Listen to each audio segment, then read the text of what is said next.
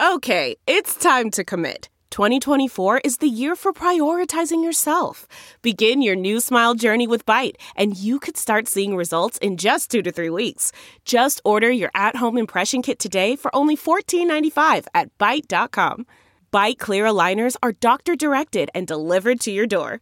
Treatment costs thousands less than braces. Plus, they offer financing options, accept eligible insurance, and you can pay with your HSA FSA.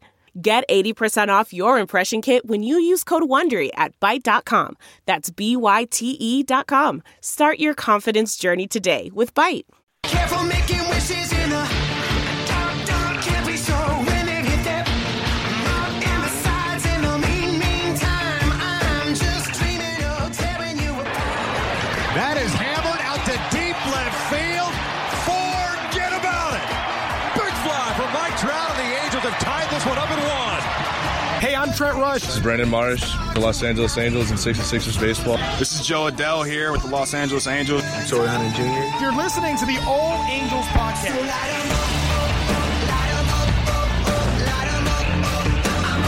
What is going on, Angel fans? This is another edition of the All Angels podcast. I am joined with Johnny Mann. And in this special edition of the All Angels podcast, we are talking with Rhett Bollinger of MLB.com about his All Angels list. We're doing position players right now, and then we'll get him back on hopefully later when he does all his pitchers. But Johnny, we just finished recording the interview. What did you think of it? Dude, it's right up my alley. You guys know, love Angels history, and those of you who listen to us know that I got stupid random stuff in my head. So, Angels history is always fun. So to hear his list, you know, you can't disagree with a lot of them. If you go on MLB.com and you look at the entire list and you start getting into the top 5 and the honorable mentions, then you could really nitpick on who you know, should be on the honorable mention, who should be in the top 5. But as far as the top 1, 2s, hard to argue with his list. He did a good job of, you know, doing his research and playing in a lot of factors. And he mentioned the factors that got played into his voting system. So it was an awesome interview, and I can't wait till the pictures come up because I have some things in my head right now where I'm going, I wonder where he went with this, you know. So, yeah, definitely check out MLB.com, and you'll see it all there. All right, we hope you guys enjoy the interview. Here it is. So in this edition of the All Angels podcast, Johnny and myself have the privilege of bringing back Rhett Bollinger, the MLB.com writer for the Angels. How you doing, Rhett? I'm doing well. Just trying to find some fun content to write about here as we wait for baseball to hopefully come back here soon. With that being said, the reason why we had you on is because you are putting out the All Angels team. Position players are done. Pitchers are coming up in the weeks to come. So we're going to talk about position players. But before we talk about the individual positions, tell me a little bit about how you chose who got your top spot. You know, it was a lot of research mostly. You know, I think a lot of times it's going on Baseball Reference, going on Fangraphs.com, looking at their career stats for sure with the Angels. You know, I think, too, it's fun to put my Twitter posts out there, see what the fans thought. You know, I think just even looking at some other all-time lists as well, just kind of get a feel for what kind of the consensus was. But really, more than anything, it was my kind of top 5, so it was kind of based on statistics. You know, because I think longevity definitely is one of the factors. You know, postseason play especially, too. You know, how much of those players in 2002 and even some of the guys, you know, in 79 and 82 and 86 that really led those teams definitely get kind of a nod for sure. So I think it's just kind of looking at the overall numbers. You know, there's definitely some ways to look at it with Baseball Reference and Fangraphs where you can kind of filter things just to see what they did with the Angels and who had the most, you know, hits or home runs at a certain position. Because the hardest part, I think, is just the fact that some players, especially Darren Erstad, you know, Brian Downey, some of these guys played multiple positions, so it's hard to kind of lock them in on one. Sean Figgins, too. But more than anything, it's just kind of looking at all those stats and kind of just figuring out who I think was the top 5. So it's definitely really fun, but a lot of research. Yeah, one thing that I find difficult, and when Dan and I do like the all-time team of the 80s or 90s when we were doing that for our podcast, was, like you said, the longevity of it, because sometimes you can't discredit what one guy did in 1 year that was so, you know, good. But then you look at another guy who perhaps had 4 years of solid play, so it's like, who do I leave off? Did you run into that where, oh, man, I got to leave this guy off my top 5 and kind of honorable mention him? Did you run into that a lot? Yeah, I mean, even one guy recently, just the pitchers, to kind of get back to hitters soon, but Bartolo Colon's a guy, you know, won a Cy Young. It's like, how do you place him? Because other years weren't as good. So certainly you run into that. Like I said, yeah, you kind of look at the impact. I think what I said earlier, or still one of the big ones too, is with offensively too, like Vladimir Guerrero versus Tim Salmon, do you weigh his MVP year and the fact that he was a Hall of Famer and truthfully a better player than Salmon, or Salmon being longer and having the postseason impact that he had 2002. So yeah, I definitely ran into that a few times, just kind of looking at guys that weren't there for very long, maybe had a bigger impact in the short time they were there. But I do think a lot of the guys that were there for a long time, Garrett Anderson or even Eric Ibar, some of these guys, Tim Salmon, all the guys that have been around for a long time on those teams, and that kind of that long run there in the 90s to the 2000s, certainly got weighed pretty heavily. And I think a lot of teams too, a lot of guys too that led the team to the postseason was definitely a big category for me as well. So going into the positions now, catcher again, everyone. We're going to probably talk about the top ones, but Rhett did do like a top 5 of every position plus honorable mention. So I really suggest you go out there. You can find it on Angels.com, and I think the DH one has a link to all the positions, but he did do a top 5 for all of them. But the first position I want to talk about is catcher. You had Bob Boone over Bengie Molina. Now, when you looked it up, obviously Bengie was the 0-2 World Series champ. What put Bob Boone in front of him as far as your top catcher? Yeah, the one thing too I looked at, I didn't mention earlier, was awards too. Guys that were either all-stars or won, awards for their position. Definitely was a factor as well. And for me, I guess with Boone, the fact that he won multiple Gold Gloves, as much as Bengie was an incredible defensive catcher and obviously a better hitter than Boone was, I think Boone just had a little bit more longevity and also actually did win some Gold Gloves to kind of boost his resume. So that one was really close. I know the fans had Bengie Molina, and I really thought really, really hard about him. That was one of the tougher ones by far, but I just thought with the awards that Boone won, he really was at the time regarded as kind of the best defensive catcher of maybe even of his era, one of the better ones. So that one was close, but I just kind of almost could have been a 1A and 1B type of situation. But to me, it was just the awards that kind of separated those two. Yeah, man, that one surprised me a bit. I totally agree with you on everything, but I just, on my end, I was like, Bengie Molina, there was a few years there where I think back-to-back years he had something like 15 or 16 home runs, and he was batting behind Vladimir Guerrero, adding protection in the lineup for him for 2 years there. That just stood out to me. But you can't hate your decision with Bob Boone, because that guy could call the game behind the plate, and defensively, I don't think there was anybody better in his era than Bob Boone. Just a consummate professional. So, man, that one was the one where I was like, oh, that had to have been the super tough. That one in right field. Yeah. But yeah, like you said, 1A, 1D in my opinion. Yeah, definitely. Molina was definitely a better hitter for sure. And Molina had some big postseason hits as well. So, I think in Game 7 even. So, yeah, I mean, it was a tough one, but I just thought that Boone just did a little bit more, a little longer in terms of defense. And also for me, catcher, to me, it's almost like a bonus if you get some offense out of him.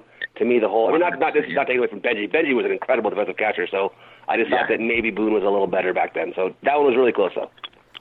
Now, moving on to first base, obviously your number 1 is Rod Carew, and number 2 is Wally Joyner. Again, kind of tell me what your thought process was. I mean, Rod Carew is obviously Rod Carew, but Wally Joyner, Wally World kind of had also a big imprint on the Angels franchise. Yeah, that's the thing, too. I mean, looked at it, truthfully, I think Wally Joyner might have had a little bit better numbers, but, it's the same thing with Rod Carew. You look at the accomplishments with him and the fact that he was an all-star all those years, the fact that, Angels Hall of Famer from the get-go in terms of their club Hall of Fame, obviously winning as a twin, but I think this Rod Carew just as a hitter with all, it was toward the end of his career, but the fact that he could still hit for average the way that he did, I just thought that was a really close one, too. Wally Joyner obviously had a huge impact in '86 as a rookie, and I think overall probably had a little bit slightly better offensive numbers, but also probably played in a little bit of a better era for hitting than Carew did. But yeah, it was a really tough one. But to me, it's like the kind of same thing. You kind of look at it, and when it's one of those ones where it's really a toss-up, and you go, okay, well, this guy was an all-star, this many times, one of the most times in franchise history until Trout broke it, and you know what I mean. And the other guy didn't have quite as many accolades in terms of the individual awards as he did. So that one was tough, but same thing. I just kind of went with. It would have been hard to say no to Rod Carew at first base for sure. Right, I agree with you on that one 100%. I just feel like Wally Joyner, to me, 86 and 87 were probably his top years offensively, especially power-wise. After that, he kind of tailed off a little bit. So, when you think of Rod Carew, you think of the Angels and Rod Carew, you think of, him with Reggie Jackson and Bobby Grich. So, I agree with you on that. And speaking of Bobby Grich, he is your second baseman, and right behind him is Howie Kendrick. Obviously, Howie a little more recent than Bobby, but how close was it, or was it not very close as far as the gap between Bobby and Howie? That one was pretty easy for the most part. I mean, Bobby to me is a borderline Hall of Famer. If not, it should be in the Hall of Fame, especially with what he did with the Orioles as well. I mean, we did our thing. Every MLB team did this, and he was also the Orioles' best second baseman of all time too. So you look at it, and the overall numbers he had. You look at some of the Hall of Fame measurements they have nowadays. Most people have him as the 7th or 8th best second baseman of all time, and somehow he's not in the Hall of Fame. So to me, it's pretty crazy. He was an incredible hitter and really an incredible defender too. Could really do it all. Was hurt that first year with the club, but after that, was a stalwart for that team. But not taking away from Howie. And Howie was a hitting machine. I think there was some hope that he hit a little bit higher of an average than he did just because of what he did in the minor leagues. I mean, I remember I was covering the team a little bit back then, and he was hitting like 400 in the minor leagues like every year pretty much, or 370, 380, whatever it was. And so I think people, I remember Torrey Hunter and them were saying, this guy's going to hit 330 in the league for a long time. That quite never happened, but he still had some really solid years and was an all-star and obviously had a huge postseason with the Nationals. That didn't factor into it, but this shows his longevity as a hitter. He's had a great career. I didn't really factor in what guys did with other clubs because it really was just Angels-based.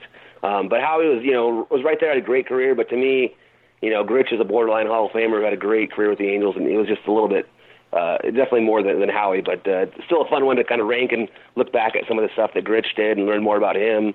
Obviously knew enough about him, but it's just part of this, read a bunch of stuff about him through some of the profiles, and so it's kind of cool to read more about him and hear more about a guy, also a local guy too, so it's pretty cool.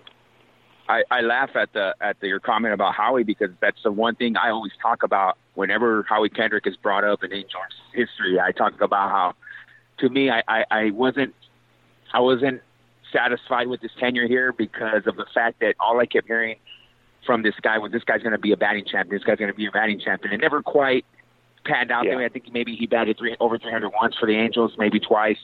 But yeah, I mean, he was a solid defender. So I agree with you 1-2 there. Bobby Grich was the greatest second base. But let's face it too, second base is always a position where, Angels especially haven't really had anybody other than Grich and Howell, or Grich and Howie, other than Bobby Cannot back in the 60s. So that one to me, I was like, Bobby Grich has to be probably the best Angel. You could make a case for him probably being one of the best Angels of all time, period. So yeah, absolutely.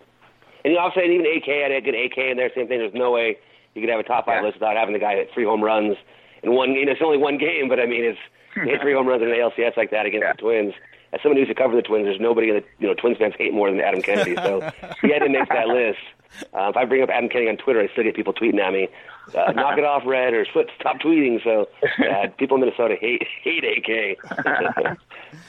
All right, so now moving around the diamond, now we go to third base. Obviously, Troy Glaus, I think that's kind of was a slam dunk at third base. Yeah. How far was the gap between him and the next guy in your rankings? Yeah, I mean, Glaus was pretty easy, with that amount of power that he had, and to be the World Series MVP is going to definitely put you up there for sure, no matter how long you were with the club. And, and to have the single-season club record for home runs. Mm-hmm. He was a pretty easy one. Third base was a little tough. The hard thing, too, was even like a guy like Sean Figgins. I had to slot him in at third base. I didn't know where else to really put him.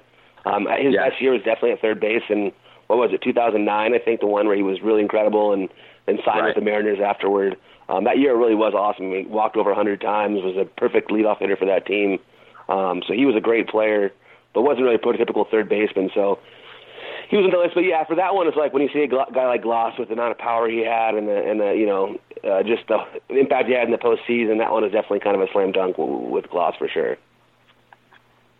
Yeah, that one had to have been super easy. You look at Angels third baseman and you think of Troy Glaus, shattering that single season home run record for the Angels.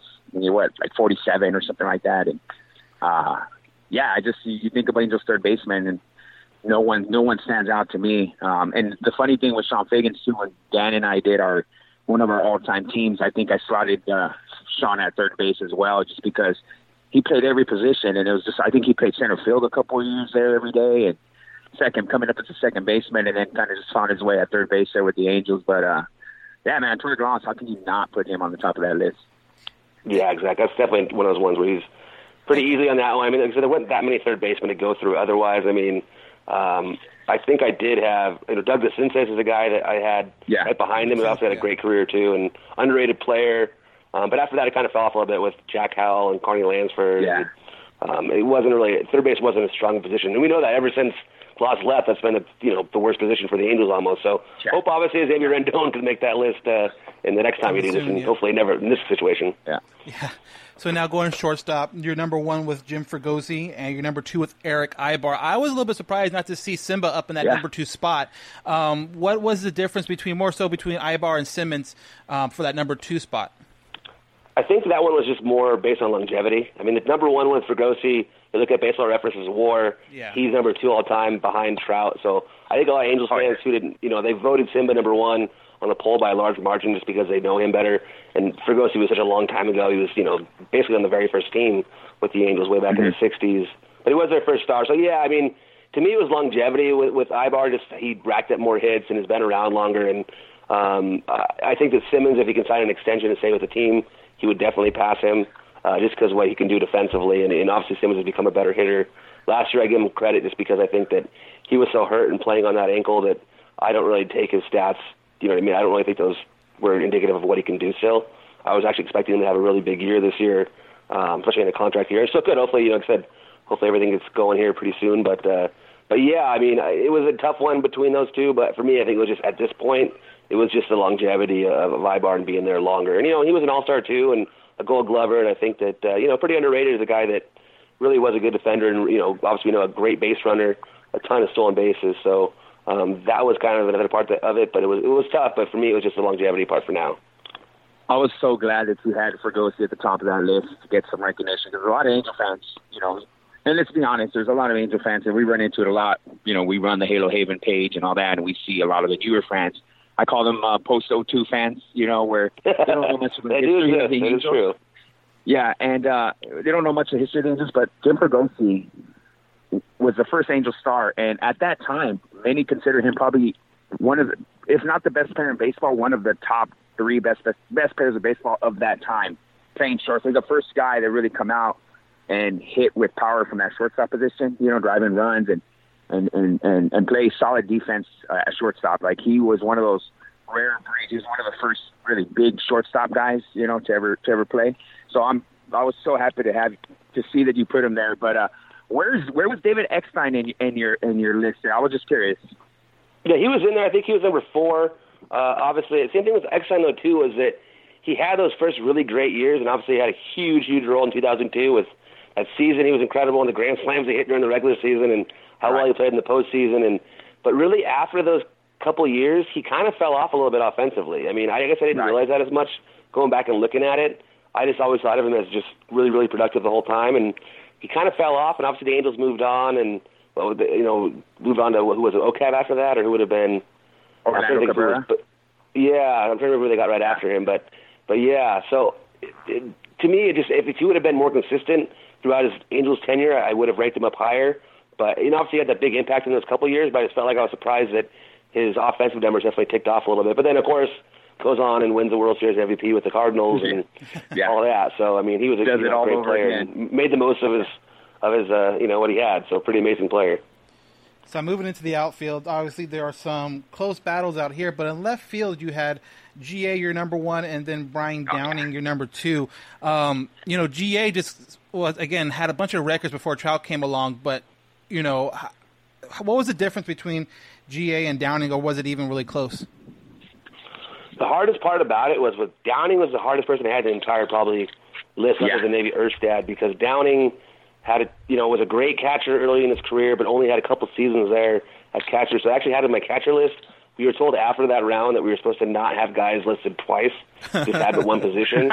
I ended up having to put him in left field anyway again because it would have been a really egregious error to not have him in left field with what he did as a left fielder. So like I said, I tried to filter it through Baseball Reference, which is pretty cool. You can put in, as a left fielder, so you can look at everyone's stats in the Angels only when they played left field that day. So it's kind of nice to kind of look and see. And he just had way too many big numbers out there to ignore it. I think that, truthfully, I mean, actually it would be a really tough call between him and Garrett Anderson in terms of their overall impact on the Angels. And I probably would go with Downing overall, but when you talk about a single position, it was pretty easy because, Garrett was pretty much only a left fielder, and as you know, only Angel with over 2,000 hits with the team, and, set a ton of Angels records, and, even the 10 RBI game against the Yankees, and just the consistency he had as a hitter, in the big 3-run double in Game 7 of the World Series. So, I mean, Garrett Anderson is, an Angels Hall of Famer through and through in terms of his, club Hall of Fame. So, yeah, that one was a little bit easy just because, like I said, it wasn't like Downing was a full-time left fielder his whole time with the Angels, but if he was only a left fielder with the Angels, that would have been a really, really tough one. So it's kind of fun to do that one and see. But, yeah, I mean, GA just did so much with that team for so long. Yeah, I can't disagree with that one too much. I see where, and let's not forget Downing also DH'd for a while there and did pretty good job doing that too. So, but Garrett Anderson, if it wasn't Salmon that broke all of Downing's records, it was Anderson that came over and broke them again. So, it's hard to disagree with that one at all. Now, moving on to center field, obviously I think everybody knows who the number one center fielder is, which, is kind of a slam dunk. But I looked at your second and third place guys, and second place was Jim Edmonds, and your third place was Torrey Hunter. How close was that battle for the second position? This also goes back to, Erstad was it. I ranked Erstad as a number 3, I think, first baseman. I was told I could rank him again, so I couldn't put him as a center fielder. The thing with Erstad, too, I kind of forgot was the fact that the year that he hit, 240 hits or whatever it was, he was mostly playing left field that year, so that can take away from him a little bit. But, that one was tough. I think with Edmonds, it would have been tougher between Edmonds and Erstad, but I think Edmonds was a better player than Torrey in his time here just because Torrey was a little bit older when he was here, while Edmonds was an incredible defensive player with the Angels still and underrated hitter and, won a couple Gold Gloves and made maybe the best catch in baseball history other than maybe the Willie Mays one with that crazy diving, over-the-shoulder catch. Obviously it ended poorly with the Angels and the injury and letting him walk and all that, or trading him obviously for AK and Kenton Bottenfield, to the Cardinals. So, yeah, that one was tough. I mean, Torrey, though, had a great impact. It was one of those signings where at the time people thought it was too much money and, they just had signed Gary Matthews. What are they doing? And Torrey ended up being, huge for that club and was a steady offensive force, was the leader in the clubhouse. So I was around those clubs as an intern in 08 and as a reporter in 9 and 10. So I saw firsthand the kind of role he had in that clubhouse, kind of taking a lot of guys under his wing, obviously even Trout under his wing too, and Howie Kendrick, a lot of guys, really gravitated toward Torrey. So I didn't really factor too much of the clubhouse stuff, but I think on the field play too, though, he had a lot of power and, got better as a hitter as he got older in some ways. But I do think that as much as I think some fans don't really like Edmonds as much anymore, I do think he had a big impact early in his career.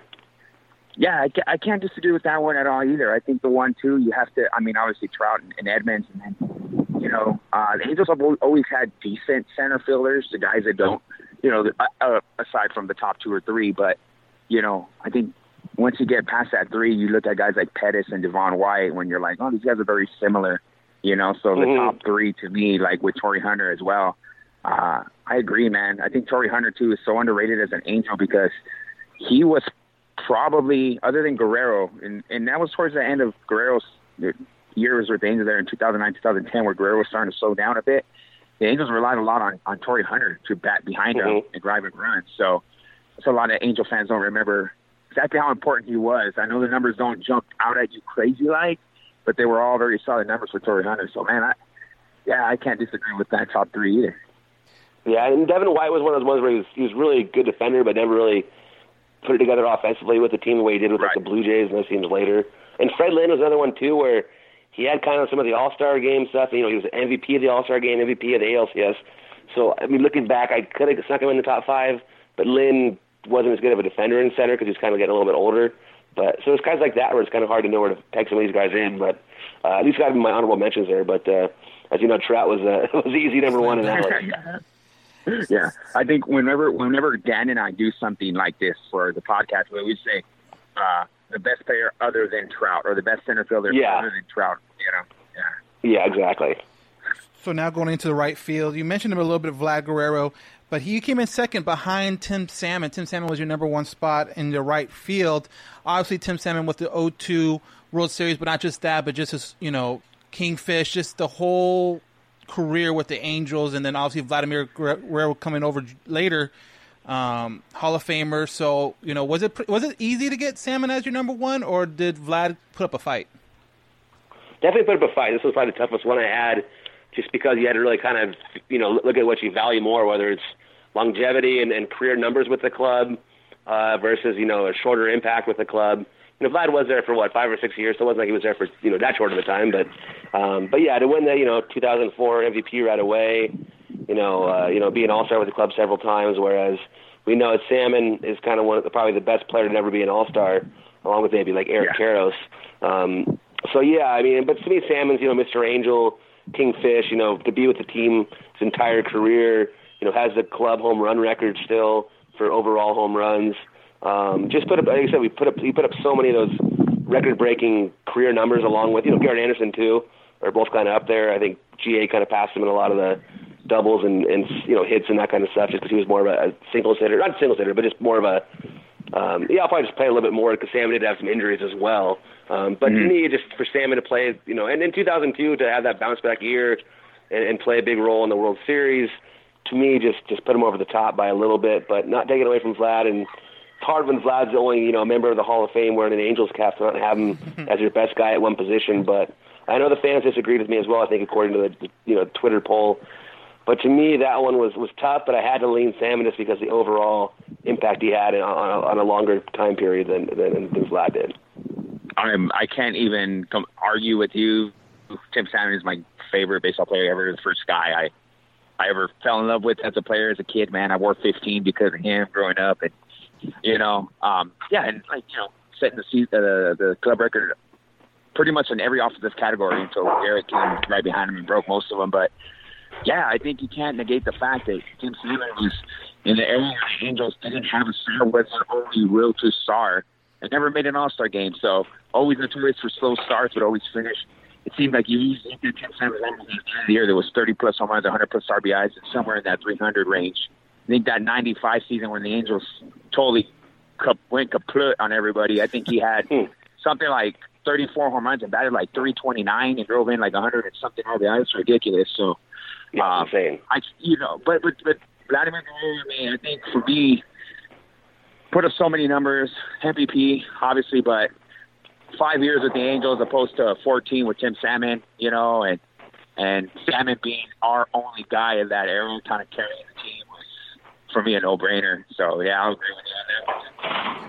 Yeah, the home runs in the World Series too definitely put him over the top too. That was definitely pretty big with those 2 home runs in one game, especially the game winner in the 8th inning. So, like I said, big postseason moments definitely are also a tiebreaker for me for sure. Now, you also did do a DH slot, and your number one on your DH was Don Baylor, followed by Chili Davis. When you did the DH spots, were you looking at bats at DH more so than maybe just your best leftover player? Yeah, that was kind of tough too because Chili Davis was more of a regular DH, whereas Baylor, even when he was MVP, did play a little bit more left field. And we know that Chili Davis did play some positions early on with the Angels, but when he came back the second time, he was only a DH. And if you look at the actual overall numbers at DH, at least while playing DH, Chili Davis had better numbers than Don Baylor did. But also, like I said, some of it is era. Chili Davis did play with the Angels in the 90s when a lot more offense than when Don Baylor was playing with the Angels, and for him to win the MVP, be the very first MVP in club history, a member of the Angels Hall of Fame, that kind of stuff, same thing. And otherwise, the thing too with Baylor is it would have been tough to put him anywhere else, to put him at left field or any other position. Right. So you still kind of view Baylor as a DH. And like I said, if you have that kind of a one-year impact that's that extreme to win an MVP like that, I think you're gonna have a nod over a guy like Davis, even if he did have maybe a longer impact than Baylor and maybe put up more overall numbers in terms of even counting numbers at DH. I just feel like if you have an MVP type year and you're looked at as a DH with the Angels, it's hard to have Baylor number one. Yeah, kind of hard to say you won the MVP in '79 with like 39 home runs or whatever he had, or whatever it was, and not put him at the top of that list because I don't think anyone's ever came close to those DH numbers for the Angels. Even Chili, Chili had some years where he had like 20-plus home runs, but he was never like a candidate for the MVP. He was not the star in that lineup. So I agree 100%. Yeah, and I think Baylor still holds the club record. I think he had 139 RBIs that year, and it's still the club record. So I mean, yeah, it's hard not to. And then also the thing about Don Baylor too was he was kind of that superstar right away with the Angels that like put the Angels on the map, because in '79, before '79, it was kind of like 2002 in a sense where, you know what I mean, as soon as that team happened, all of a sudden, boom, all these more fans, and you know, it just was. I think he was the first kind of guy that really got the Angels. You know, obviously fans and other guys get excited about too, but I think he really that year, you know, groove. You know, everyone loved Don Baylor for sure. Yeah. So one position that you didn't put on here was like a utility player, and you've mentioned names like an Erstad, Eckstein, you know, Sean Figgins. If you had a utility player spot on this roster, which one of those guys do you think you'd give it to? It's a good question, I guess, because the definition of utility is tougher too, because just because he played multiple positions. I don't know that, like, I'd call... I guess you could call... Like, even like Erstad steps call him utility because he's left-handed, and, you know, he can play center in the outfield and first, but it's like he can play shortstop or second base. And so to me, I guess, overall, utility, like the true sense of the term, it'd be tough not to have Sean Figgins be that guy. Another guy I liked a lot that, you know, maybe his numbers don't pop out, but I always thought he was a pretty good player and was underrated was Meister Turris. I always liked the way he played the game. You know, and then Mark McLemore, I think, was the first guy that was really ever used as a super utility for the Angels, and really one of the first ever in baseball to be a guy that moved all over the diamond as a utility player. So I think that Figgins probably is just as a pure utility guy. He could play, like you talked about, he played center, he played everything but first base, I think, and played it well. So I think that's one of those ones. I think in the future, obviously, maybe a guy like David Fletcher could be a candidate, someone like that can kind of play a lot of positions. Because for me to be utility, you pretty much have to play shortstop to be considered utility in my mind. So, like, if you called it multi-positional, that's one thing. Then it would definitely be Downing or Erstad, one of those two guys. But if you're actually talking straight utility player that just kind of moves around and can play short, I think it'd be tough to top Sean Figgins and his impact. Yeah, I think there was like a Halo magazine that they released back when Figgins was playing, where he was holding a bat and had every single, because he had a short, you know, infielders stuff, outfielders stuff. I think they even put stuff on there, even though he didn't catch. But yeah, it's kind of hard to not say Sean Figgins is your dude, because I mean there was a season, like I said, where I think he played the whole year in center field, and the very next year he's platooning at second and short, and then they found his niche at third base. So you know it's kind of hard to not plug in Figgins in there. Yeah, definitely. So now we're done with position players. You did the position players, and again, he did a whole top 5 list plus some honorable mentions on positions. So if you want to see the whole top 5 list, definitely check out Angels.com. Now moving forward, you are doing pitchers as well. What positions are you doing for the pitchers side of the ball? So the one that comes out this week, I think is released today, is right-handed starting pitchers. And then from there, it goes to left-handed starting pitchers. And I think we go setup relievers from there, and then closers. And then at the very end, it'll be, you know, the best manager in club history, which I think we know the answer to that one. And then best general manager, too, which would be kind of a fun one. It's hard not to go with, you know, the same thing with Stoneman with the winning World Series. But that'll be fun to research, though, too, and find out more about some of the former GMs from the Angels in the 70s and 80s. Because really, like I said, a lot of it, you know, I know enough about club history, but not a ton about those teams from back then. So it was fun to read a lot about them and learn a ton about a lot of those guys. So it's actually been kind of a fun exercise to kind of do that in a sense. But yeah, it's going to be these rounds here of the starting pitchers and a couple of relievers, and then jumps right into, you know, the coaches and management. So yeah, it'll be pretty cool. And then right now too, we're doing that dream bracket too, which is pretty cool, where the Angels, the 2002 team, is still alive. I think they face the 2011 Rangers this week. So wow. They kind of look out for, which is kind of cool. The 1979 Angels lost to the 83. No, they lost to the 61 Yankees last week. So it's kind of fun. Every Thursday and Friday, MLB is doing these best teams from each franchise are facing off, and outside the park baseball, which is pretty cool, a little simulator. So more stuff like that's kind of coming on the way. But yeah, as of the top 5s, definitely pitching now for the next few weeks for sure. And are you releasing them one per week, correct? Yes, exactly. They pretty much, I do most of the research and write them by the end of the week, and they usually run on Mondays. Cool. And then the best way for fans to get these articles is which way? Yeah, it's go to Angels.com, especially if you want to look back. If you start out with the DH one, like you said, the nice thing about the DH one is it'll have links to every position. And it's fun, too, because you can even Google it, and you can look at it. Every week we do this, MLB.com. We also have a page where it's every single team's top. So it's kind of cool even if you look and see it. You know, you want to see who the best top 5 are for other teams, too. If you just are a fan of baseball and you're curious, you want to kind of see it, Yankees or Red Sox or some of the bigger clubs too, and some of the Hall of Famers. So it's a fun exercise. I said I definitely have really, really enjoyed doing it. But yeah, the best way to do it is just go to angelsbaseball.com, find the DH one, and from there you can kind of go back and look at all the different ones I've ranked. So hopefully I did my best I could. I think in some ways maybe, you never know if I got all of it right or it's just my opinion, but it certainly has been fun for sure. Yeah, how has been the reaction like on Twitter and social media and stuff like that from when you put out your top 5? People love it. I mean, people seem to really enjoy it, and it's funny, I get people that disagree or say, hey, you forgot this guy, or why wasn't this guy included, and things like that. I had a fan that was mad that Dave Winfield never made any of the lists. Oh, wow. And I guess just because he didn't have as many, he did have, a couple of good years, and obviously he had an incredible game with him. I think he set the all-time, total bases in a game for the Angels record, but I couldn't quite get away to fit him in there, unless I got him in at the end of DH there. But otherwise, I couldn't quite get him in there. So there's some good players, because he's a Hall of Famer, overall. So that's kind of one of the things, just like sometimes you get guys that say, why did you put this guy here? You forgot this guy, or why is Jerry DiSarcina not in your shortstop list, or things like that. So it's fun just because the fans have passion, and they've got guys, they really like, and especially from the era that they grew up in.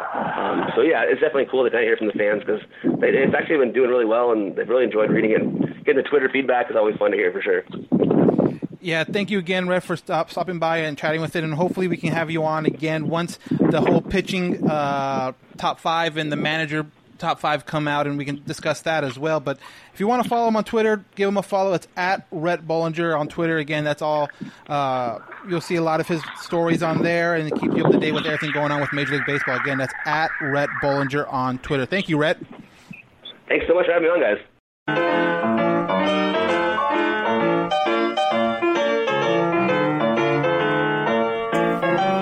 Hey, what's up? Johnny Catfish here, ambassador for Groom Goon Beard and Body Care. Are you tired of your beard feeling rough and not so fresh? Do yourself a favor and do what I did and check out www.groomgoon.com. Groom Goon carries a variety of beard oils and beard and body soaps that will leave your beard feeling soft and smelling great all day long. Don't just take my word for it. Go check it out for yourself. Again, that's www.groomgoon.com. And at checkout, use discount code CATFISHTheGoon, all one word, CATFISHTheGoon, and receive 15% off your purchase. Why choose Groom Goon? Well, because your beard deserves it.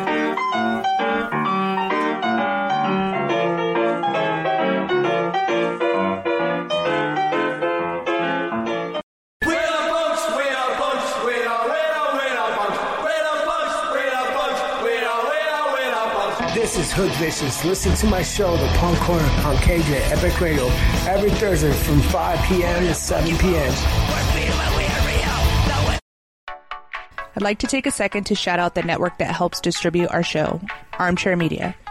Armchair is a collection of 50-plus podcasts, including ours, trying to localize the sports world a little bit more. We've been with them since approximately 15 months and have enjoyed growing our audience with theirs.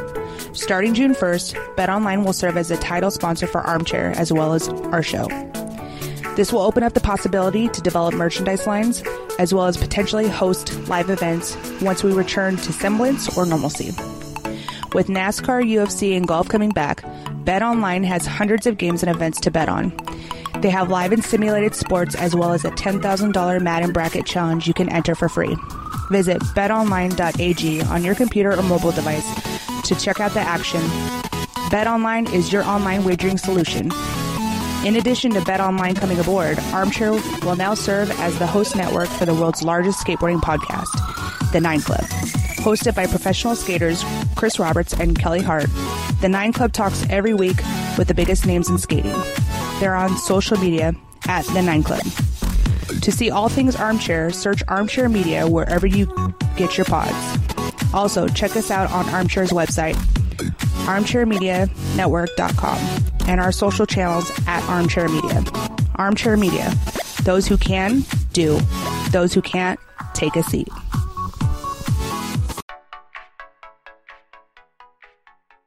And we are back. Again, thank you to all the sponsors.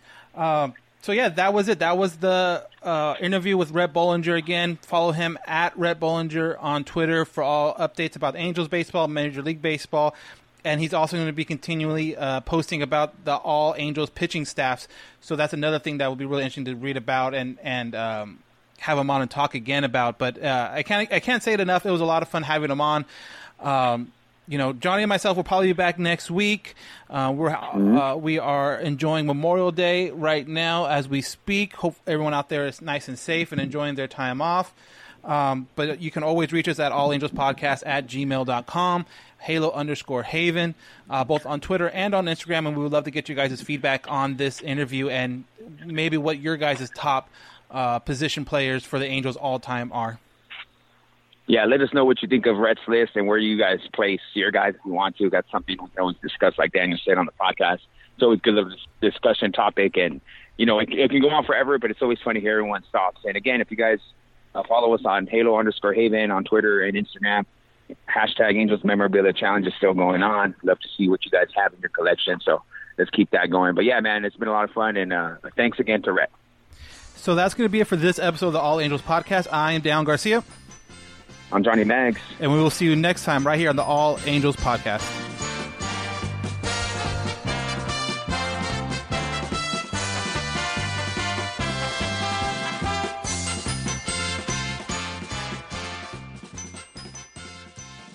There are some things that are too good to keep a secret. Like how your Amex Platinum card helps you have the perfect trip. I'd like to check into the Centurion Lounge. Or how it seems like you always get those hard-to-snag tables. Ooh, yum. And how you get the most out of select can't-miss events. With access to the Centurion Lounge, Resi Priority Notified, and Amex card member benefits at select events, you'll have to share. That's the powerful backing of American Express. Terms apply. Learn more at americanexpress.com/withAmex. We're driven by the search for better. But when it comes to hiring, the best way to search for a candidate isn't to search at all. Don't search. Match. With Indeed. Leveraging over 140 million qualifications and preferences every day, Indeed's matching engine is constantly learning from your preferences. So the more you use Indeed, the better it gets. And listeners of this show will get a $75 sponsored job credit to get your jobs more visibility at Indeed.com/match. Just go to Indeed.com/match right now and support our show by saying you heard about Indeed on this podcast. Indeed.com/match. Terms and conditions apply. Need to hire? You need Indeed. Delve into the shadows of the mind with Sleeping Dogs, a gripping murder mystery starring Academy Award winner Russell Crowe. Now available on digital. Crowe portrays an ex-homicide detective unraveling a brutal murder he can't recall. Uncovering secrets from his past, he learns a chilling truth. It's best to let sleeping dogs lie.